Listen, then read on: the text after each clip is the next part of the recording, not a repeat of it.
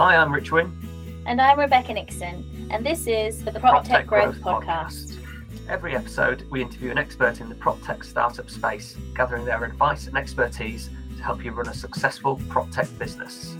I'm the Portable PropTech CMO, and I help PropTech startups build and scale their commercial growth strategy. I'm Rich from Rich Wynn Consultancy. I specialise in operations, sales and process, helping fintechs and PropTech companies to grow. So we are here today with Phil Priest, one of the co-founders of 4Corners. Before we get into everything, do you want to give us a little sort of overview of 4Corners and what you're trying to achieve there? Yeah, 4Corners Property was born originally out of the searches industry, where we used to work with solicitors, about 400 solicitors on searches across the UK. We just identified that throughout the last 5 years that we noticed that the transactions were just getting slower for clients. Solicitors were taking longer, although I caveat that through no fault of their own. It's just an industry issue with multifaceted reasons. But then obviously the frustrations then led to clients. The ones that feel the pain are the clients because they're the ones who've got the emotional journey. So we saw that happening. And then what we did is we looked at the process of moving home and just started to jiggle things around a little bit. So that's where we started. There are 4 of us in the business. There's obviously myself, there's Nikita, Aaron and Paresh. Wealth of experience in the industry. Some of us have got in excess of 17 years within the industry. So we do understand it well. We've got some amazingly close relationships. And what we've done is brought the relationship side of what we do into the industry. And therefore, by having greater and stronger relationships, we're able to have better communications and better conversations around it. So that's where it was born, from just seeing what's going on and how frustrating it is for everyone involved. And so something that you touched on there, which I'm interested in, and I think can lead to growth as such. There's yourself and 3 other founders. How does that work? As in, me personally, if I was to go into a PropTech business, I would go in with somebody else as a co-founder. I think it's very difficult to make it by yourself.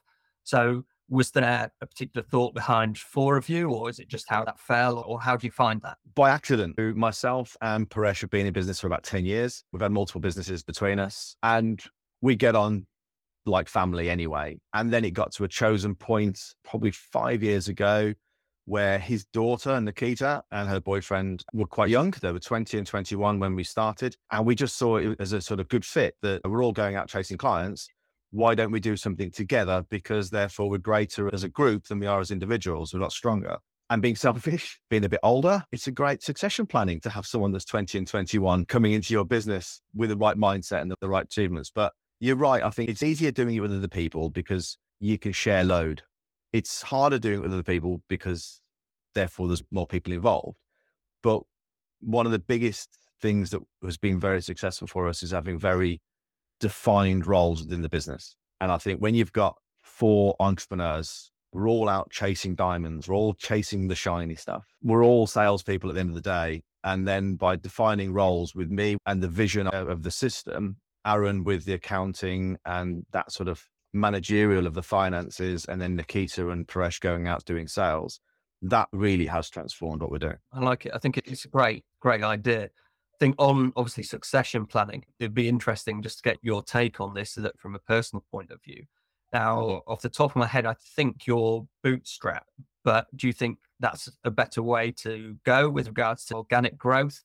Or at some point, would you consider VC in your previous companies? Have you considered VC or anything like that? Is there a right and wrong way? There's not one shoe that fits all. For us, having a minimum viable product to go to market to generate revenue was the way forward for us. Yes, it was bootstrapped. Yes, it was self-funded. Did it cost? Yes. But for us, it also gives us that driver that it's our money. We've got the vested interest in pushing this forward because it's our investment. And also it's the ownership and control. As soon as you get a VC, you're relinquishing control of a percentage of your business and you've got someone to answer for, which can be a good thing because it keeps you accountable. For us, we don't want someone coming into the business that is not in property. So if someone came to us and said, I'm in property, I've got mortgage advisors, I've got estate agents, I've got solicitors, I've got clients that I will bring with me and money, that to me is the perfect shoe. That fits like a glove. Do we need cash? Yes, cash is great because your development can move at a faster rate. But at the end of the day, a company is all about customers. And if you've not got a customer base, you haven't got a business because you haven't got any revenue generating. From that point of view, I think customers are more important. So we've ended up with the growth shares. So therefore, people with a large user base that are doing volume can actually have a small share in our business for free, as long as they're generating instructions and referrals, which is itself a self-funding philosophy around us generating revenue, us getting investment at the same time as having a user base and a user client. So we're growing with it being funded by user access through our system. That's a really interesting way to do it. Well, where did you come up with that? Was it just something from a previous life, or it came to you? Paresh, one of the major benefits of having people within the business is people come with ideas, and ideas are key. People will come up with ideas. People have different views. I'm not going to say that your views are always right, because it's not. And I think that's always the hardest part of being in business with three other people. You get voted out. And I've had many, I wouldn't say arguments, but discussions with them where I felt quite strongly around this particular thing. But sometimes you just got to suck it up and go, I've been voted out. It is what it is. So we'll go with it. And if it doesn't work, you go back. And I think that's any business, any relationship. It isn't set in stone. You do one thing, if it doesn't work, you do something else, and being flexible. I think some people, when they start a business, they will write a business plan that's 40 pages long, and they will literally stick to that business plan and not move and not pivot, when actually their industry and the clients are telling them to pivot. We don't have a business plan as such. We know where we want to be. We've got a clear goal of what we want to do, but that deviates every month. Something else will come along and that's brilliant, or it's not. And then we'll redesign what we're doing and move forward. So being flexible is key. But yeah, it was just Precious' idea, mate. Just literally one day and said, why don't we look at doing this? That's good. Really good. And obviously, like you say, customers are key, and the introductions, again, are massive, from my opinion, in any industry, any business. So to do it that way is great. And again, people with slightly bigger businesses who want to keep the staff, they obviously offer share schemes and things like that. There's no reason why work the other way around. So I really like that. I think that's great. £1 million or 1 million customers?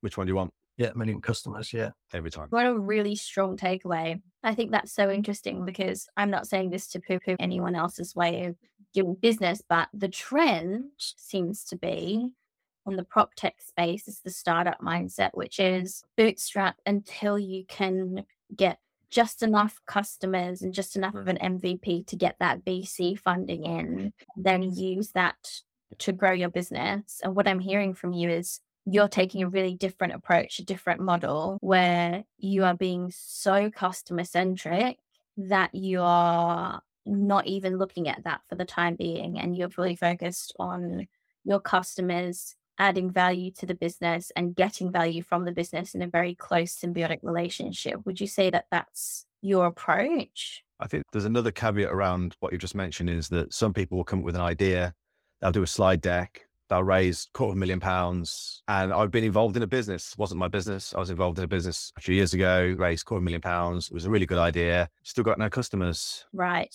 And now no money. And it's probably burnt through way more than £250,000, which £250,000 in our business would be great.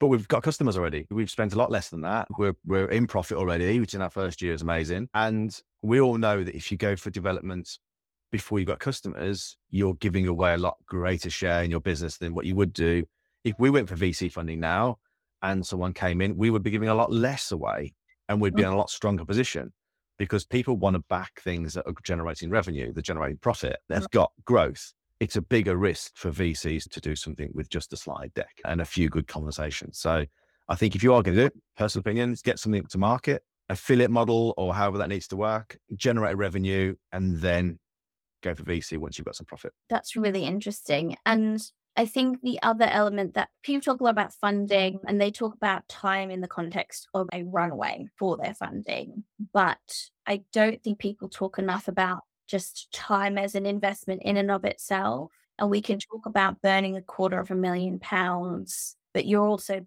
burning however many years of your life trying to build a business that may or may not be viable. In terms of your own growth as an entrepreneur, is there something to that as well with regards to valuing your own time? I heard a really good phrase in regards to hiring, is that you hire slowly, but you fire fast when you're recruiting. And I think that if you're looking at businesses, we all know the percentage of businesses that fail. It's astronomical. Not just in the first year, but in the first 5 years. I'm not saying we're winning, because we're not. We seem to be doing quite well. And we've got some stats behind what we do, which means I think we're doing all the right things. But I think you can get to a point, and then there is a VC element that has to be. If you want to get to that next major scale, which would be turning over 10, 20 million pounds a year to get valued at 100 million pound value, then that needs investment. It's very difficult to do just with revenue alone. So I Sure. think there's a sweet spot. But again, how many businesses could you start with £250,000? You could probably start 10 with a bit of tech. One of those will work. In fact, probably 5 will work. 3 will be brilliant. 1 will be amazing. 5 will just be duds. So there's a risk element, isn't it? Speak to the right people, get some clients on, find what works within the industry and try and automate something. If you can automate something within industry, people will be interested. If it's a time save, if it increases profit, that's quite important. If you can generate something and get some leverage, get some buy-in, then you've got a business. And then it's about scalability. Just coming back to 4Corners as the business, obviously you're looking to speed up the conveyancing process. Do you want to tell us a little bit about your product and how it works? Okay. So as I mentioned before, we were involved in searches many years ago. Search turnaround times vary within the industry. They can range from 2 days up to 10 weeks. Sometimes they can be 6 to 12 months, depending on the council. And there's a lot of issues with the councils. Not always their fault. It is one of those things that we have to deal with. But I suppose in the industry, as a rule, we've got a 42% fall through rate of transactions not completing. And we've seen that this year. Average completion time in the UK is benched at 23 weeks from offer to completion. That's telling us that we're something around 120 to 130 days. So again, not great, but still not bad.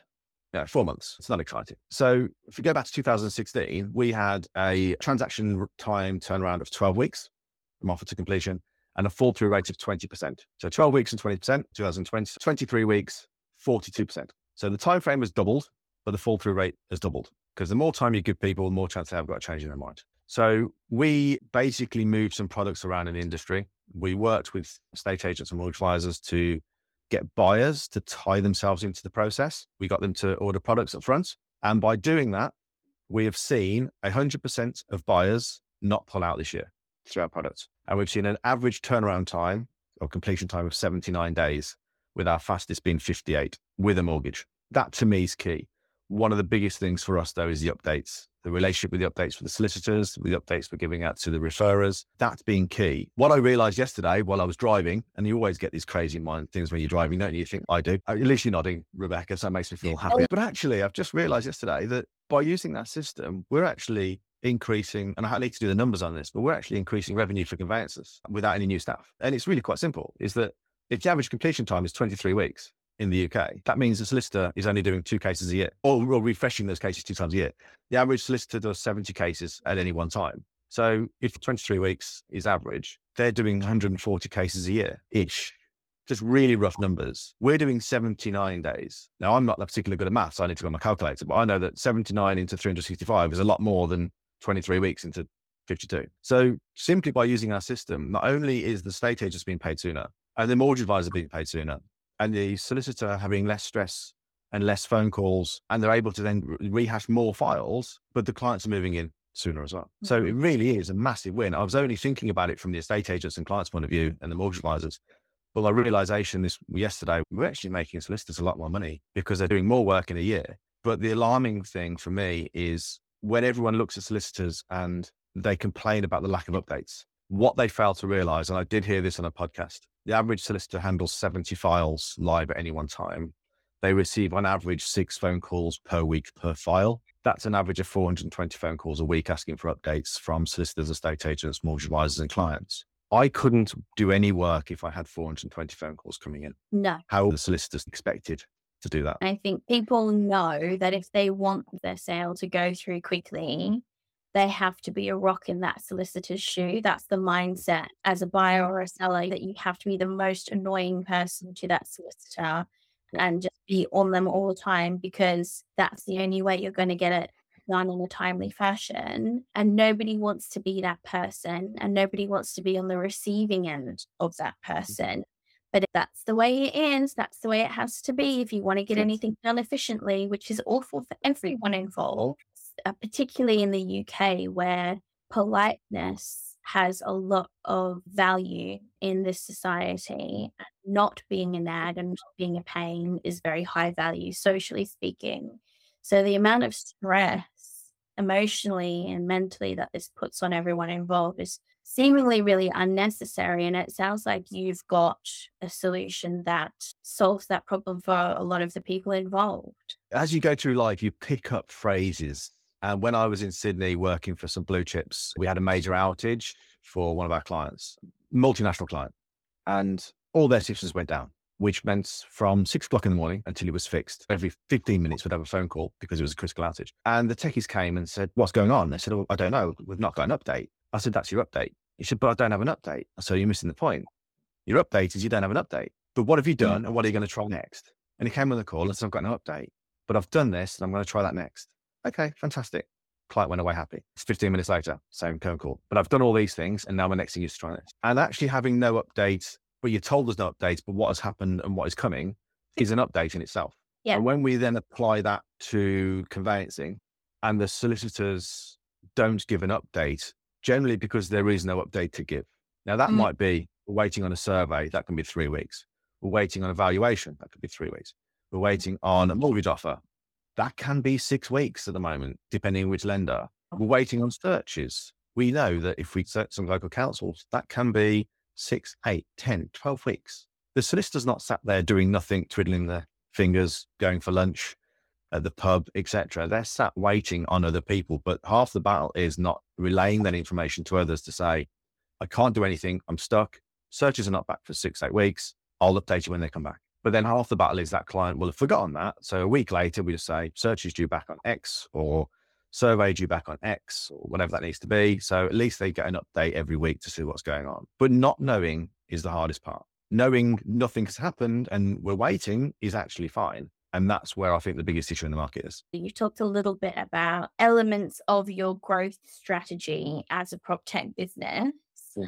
I would love to hear your view on what is your overall growth strategy? How are you marketing your product and how are you looking to make that scalable? I suppose my background being IT means I understand technology. I'm not a coder. I've got clever people that do that. We've got a team that does that for us, which is outsourced. Again, one of the benefits of being in business for yourself, you don't need to employ all the staff. You can use an outsourced model to keep costs down to start with. So we've got a partner for that. But the property industry will not be resolved by one company. And there are a couple of companies out there that want to control the whole thing. They want to dominate. They literally want to do everything from solicitors to estate agents, a whole lot. The issue with that is it's like anything. Not everyone likes the same. Some people have their own preferences for everything in life. We don't always drive the same car. If it did, there wouldn't be any competition. So when you've got companies out there trying to dominate, what that does is create islands within the industry, which is where friction can happen, frustrations can happen. For me, the integration across multiple companies is important. You've got some really clever guys doing some really clever stuff in the industry where I think there's going to be some major benefits of partnering with those guys. So we're going through the partnership route, going through the integration route, where we can see someone doing something brilliant. We won't go and develop that tech. Yeah. Because if they're doing it really well, why do I want to go and spend X amount of hundreds of thousands of pounds developing something that they do really well? I'd rather partner with them, do a profit share, make a little bit, but more importantly, end up with a partner that's going to then sell both of us into a company like we would then go and sell both of them. So therefore you're duplicating effort or duplicating exposure with less effort. So for us, it's all about integration. Through Inventory Base, and we've got Dashley, we've got a number of major players that we're in conversation with at the moment where partnership is going to be brilliant for us because we do get going into lots of estate agents for that individual's product and we just partner with them and we work well that way. I think there's a lot of really good people in the industry with some brilliant ideas that I think as soon as someone says, I want to do it all, or I'm going to develop the same as what you've got, it's quite a blinkered view on growth. To summarize then, you're talking about firstly, focusing on your customer. Secondly, focusing on your area of expertise rather than trying to be everything to everyone, just nail your thing really well. And thirdly, building really good partnerships and relationships and integrations with products that are serving the same customer base as you so that you're not having to actively long tail market. You're focusing on those high value relationship driven buyers. Would that be a fair summary? Yeah, absolutely. We do a huge amount of growth through recommendation and obviously we do some marketing as well, but partnerships are key. You get some brilliant ideas from working with some people. I had a phone call before this with a mortgage advisor walked off the call and some of the things he told me, I would never have thought about. It's not going to make a difference to my products, but you're learning all the time. And there's some very clever people out there, much cleverer than we will ever be, that are doing some great things. I think for me, the biggest key was to find something where you can make a difference and automate it. If you can find a business where you can system and automate it, that's a good start. Because if one person likes it, the chances are more than one's going to like it. And then grow from there. But have fun with it. Every day is a good day. Every day is a school day. So move on with it and enjoy it. And I've learned a lot on this call as well. It's been a good old call. But yeah, it's working with the right people. And that goes down to business partners as well. I think that's a huge key. Having the trust, having each other's back, agreeing and disagreeing, but knowing full well that all of you are in it for the same reason. That's gold dust. And I think that's where sometimes why people would be worried about starting a business with someone else, because it is difficult to find that right people or person. But so once you do, it makes life a hell of a lot easier. It means you can go on holiday, right? If you're the only person running the business, you're not going to go on holiday. So, I mean, you've got people around you that can pick up slack, but also you're held accountable. That's also key. It's easy enough to go and play golf every day, trust me. But when I've got 3 other people telling me I shouldn't be, then you do more work. What's your handicap? 6.8. 6.8. I've spent too much time playing golf. It's one of those things. So what have you guys found from the call? What other issues in the industry have you seen? Yeah, I think because we're speaking to such an array of different people. So we've got Dominic Grace, we've got Maria Harris, Steve Rad, guys at Genius. Like, it's just the most intelligent person I've ever worked with. It just soak up everything he says. And we're asking people either if they're running their own business around what have they done, what do they do? Obviously, Steve's business is 10 years old. It's completely different and he's dovetailed off into similar areas. So I think with the people that we've got on, it should give us a big holistic view of actually almost this is the best way to grow your business, but you take this from this, from this, from this. And I think we'll find there is a clear trend throughout. For example, integration is massive. Sticking to your niche as such or what you're brilliant at. Don't try and be something you're not. Just stick at that, work at it, have a solid base. Don't try to do too much at once. And I think around those sort of things, that's what we want to get. And obviously we have our opinions, and Rebecca's, as you've seen, is incredibly good at what she does from the CMO perspective. That itself is an interesting business. You've got some great products out there. You've got loads of different businesses out there that do amazing things. But then you've got Kojuk that want to be everything but nothing and not charge anyone, but they're not going to make any profit. But yet, how are they going to fund it?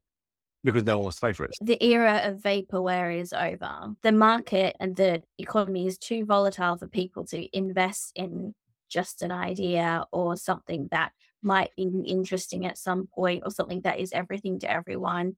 You really need to have a strong value proposition now to succeed. If you don't have one, you are wasting your time.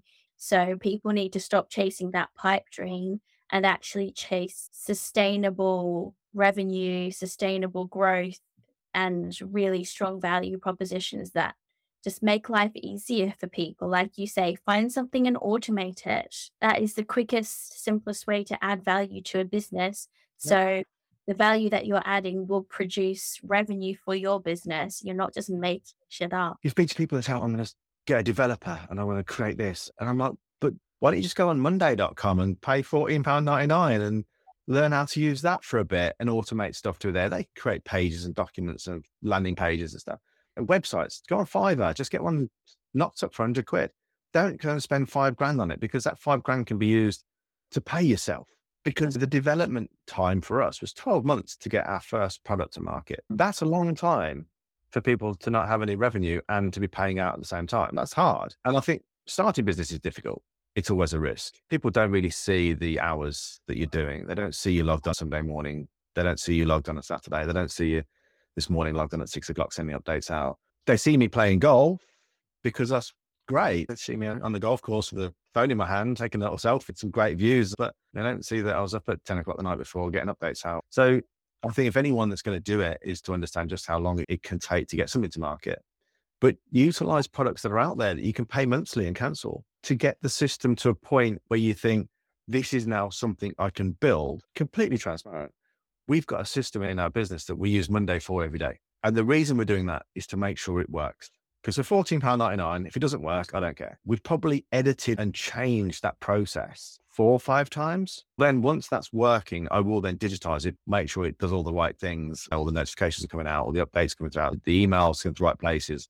All of those processes are working, and then take the plunge. So yeah, you're using existing platforms to create the sort of automations and processes that you want to sell as your product as a testing ground to make sure it's viable. And then once you know you're happy with the process, then you might go away and build it on your own platform. But for the time being, use what's already there and available and automate from there. Architects don't go and build a house. They'll have a little model they'll have made out of matchsticks first, or they'll have come up with a design. And if you look at any new developments, they'll have it all built. Now, it will cost X amount of thousands, but they'll have it all built out with the road systems, and everything will be built from a miniature version so that people can walk around it and make changes before they commit to it. Yeah. What's the difference with what we're doing? We're creating little miniature models of IT systems that sit in the background, generating revenue. That revenue then pays for its own development. Very interesting. I'll tell you what is an interesting product that's just come out. Street. Have Yep. you seen it? I've heard of it. I think they've got something really good. They've open integrations already, and what they can offer as a CRM is fantastic. I know obviously Repit, lots of integrations, and it's an interesting one, Repit, because they haven't tried to make Repit any better. They've just brought in all the best bits from the companies, as we've just been saying, and then it's almost moved forward like that as an old system, but it works because it's got everything new coming into it. But a couple of people who I spoke to last week, pretty high up in the industry, were both like, look, if I had to take a CRM now, I would take Street over Repit every day of the week. And so I think that's going to be an interesting one, because I think they are actually going to try and either through integration or through copying what's out there. Again, I'm not sure where their money's from. I don't know, their VC backed, but that's going to be interesting, because I do feel that they, if anybody at the moment, is going to not disrupt the industry, because I don't think there needs to be any more disruption. I think that, like you say, there needs to be integration. What more can you actually do? But I think that's going to be an interesting one to watch going forward and see where they go with everything. You never want to be first to market, because that's really hard. You always want to be second or third or 10th, because you'll see what they've done and then make it better. And we're no different. There's loads of people do what we do. But I think with my IT head on, you've got the likes of Repit and you've got some other technology. They generally sit on PCs. They have been around since pre-cloud days. It's very difficult to move from a server-based system into a cloud. Now, they have got a cloud functionality, but it's such a big beast that to re-engineer that would be huge. And I suppose the only comparison I can give you would be Xero versus Sage. Sage just ignored the fact that Aussie company came along called Xero and went, we do all this in the cloud, do your own accounts, save yourself a load of money. And Xero went like that. And Sage said, it'll never work. And they never did anything. They then released Sage 1, which I've heard is horrific, because they didn't foresee it and they didn't go with the times and change. So yeah, they've lost a lot of market share. And I think that's the fear. It's the fear where people will not move with the change. But that's the problem with being in a big industry, a big business, is sometimes it's very difficult to move, very difficult to change. Right move, as a prime example, they've been dominant for a very long time. And now we've got a couple of newbies come along that have got more adaptive technology, because the technology they've developed on is newer. So it's a lot more flexible. And Repit will be in the same boat, where they've got a very good system. It's very stable. It's done all the right things for many years. But along the way, there's got to be improvements and technology changes. Otherwise, Street comes along. But it's difficult to stop that, because new technology is happening all the time. And it's an expensive game to constantly redevelop tech. But I suppose now we're on the cloud, it makes that easier. Yeah. I think anyone pre-cloud is going to struggle. And that's where it's going to be very hard. So what are you seeing in the market, Rebecca? What cool kids are coming along these days to do some disruptive stuff? Honestly, I think this is going to sound really old fashioned, but I'm speaking from a lot of experience when I say the coolest, sexiest new AI product is not what disrupts the market. And if we're talking about disruption in terms of rapid change, that's what we're really talking about, and business impact. It really is the small, simple, we've automated this back office process. We're doing this thing that is usually a boring, cumbersome paperwork thing, and now it's automated. We've taken something that needs to be done on spreadsheets and it's now being done on an online platform or an app. Those are the things that are really interesting, because they have such a real instant business impact on the clients that adopt these solutions. And you can have all the coolest big tech, exciting solutions in the world. They're expensive. They're complicated. They take ages to implement. You need a whole department of innovation experts in your enterprise organization to test it and make sure it even adds value, which can take years.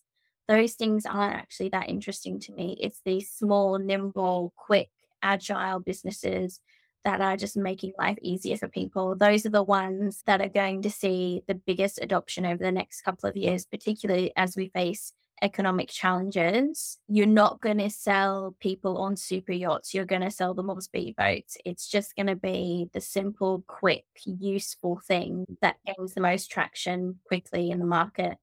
I'm working with a few startups at the moment who are really doing just that, taking stuff that used to be manual and just digitizing it.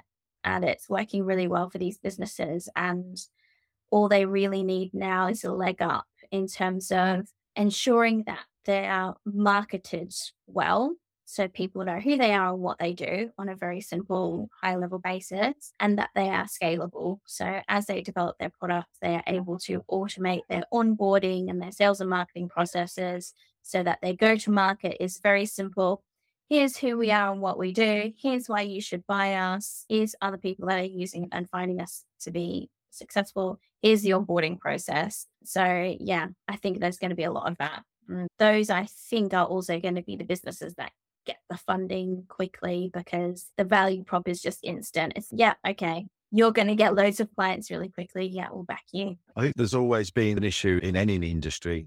We just happen to be in property. It's just one of our defaults. But when you get techies coming along and going, I've got this great idea, and they create an amazing bit of technology for a problem that doesn't exist, as Paresh would say, over-engineering the mousetrap and making it completely useless. And then you get people in the industry that try and create tech, but they either keep it for themselves or design it in such a way that it's not user-friendly because they're not techies. So it's really difficult to get that kind of blend where someone who is within the industry and had time in the industry comes with a product and say, look, these are the issues we've seen. This is the solution we've got around it.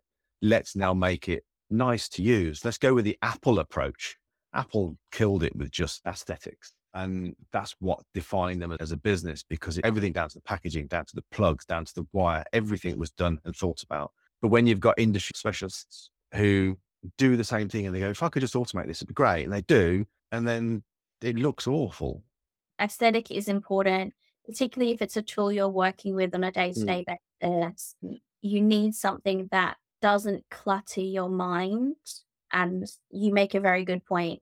People are very quick to engineer something useful, forgetting that part of the usefulness is making it pleasurable to use. And for all their faults, Apple have really nailed the design aspect, and making something that is a pleasure to use has always been their top priority. And it's one of the reasons they're such a big success. I think the same is true when it comes to sales and marketing. You get businesses that think aesthetic is everything and looking great is everything. And then you get businesses who are just about functionality, when in reality, you really need to marry the two. You need to look professional online. You need to have a sleek marketing appearance, not because it's all about looking good, but because you need to give people a good experience of engaging with you. And that's part of it.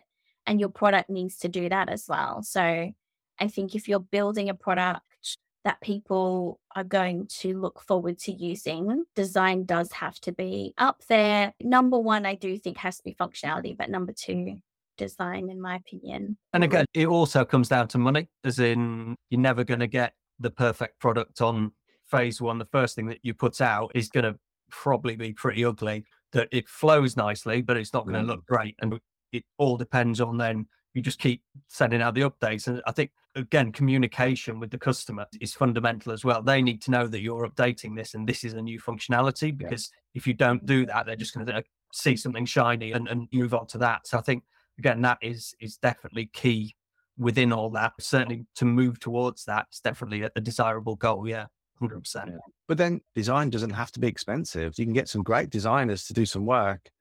And it doesn't have to be Apple. It can be relatively good. But I think keeping it clean, I think this is where in such a heavy process-driven industry with conveyancing, when you look at some of their systems, they are literally designed in the 1990s, and it's all text and no visuals and there's no colors, and they work and they're functional. But the new ones coming onto the market are your icons and your flashy desktops, and it's all whites and cleans and it's easy to use and nice to look at. And everything's in the right place. Everything's one click, not 5 clicks, which again is probably one of the best parts about being in an agile business. is that we can create things that are on the fly. We can create new products within a couple of weeks because we've got the technology and the system to do that. But it's still got to look right. And the amount of revisions we go through ourselves, just when things just don't feel or flow, that's an important part because it's got to look right. I think sometimes for me, I'd almost go 50-50. If it doesn't look nice, people aren't going to use it. If it's not intuitive, and having big green buttons or big red buttons, or, having stuff that drags your eye into doing that next thing, because that's the first step they need to go to in their system in order to generate whatever it is your business does. That's where it holds up. Awesome. Look, Phil, thank you so much for your time. Really insightful and some great stuff there. It's been good, guys. Thank you for that. Awesome. Brilliant. Thank you very much, guys. Phil. Enjoy your day. Thanks for joining us on the PropTech Growth Podcast. To learn more, you can find us on LinkedIn or email proptechpodcast@icloud.com. See you next time.